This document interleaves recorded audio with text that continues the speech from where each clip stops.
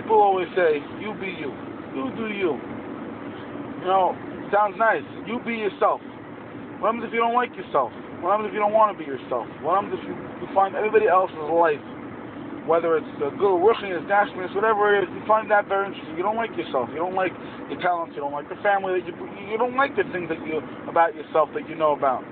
So I'll tell you, I heard from Official Schechter, said it over from somebody. He said, I don't even know if the guy was saying it for a joke. Could be the guy that didn't realize. It's so sad. The guy said, how come my kid say he doesn't like me? He doesn't even know me. So, you know, sad.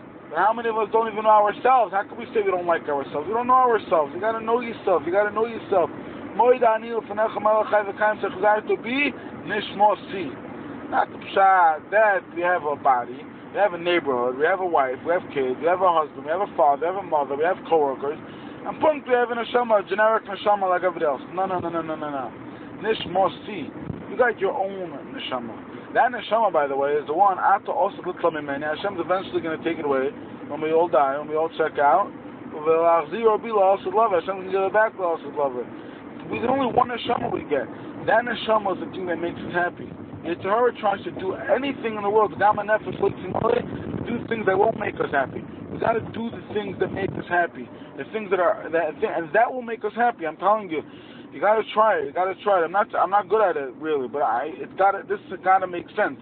You be you. It's not a joke. You do the things that make you happy, and you will be happy. Things that make your neshama happy, you'll be happy. Have a great day.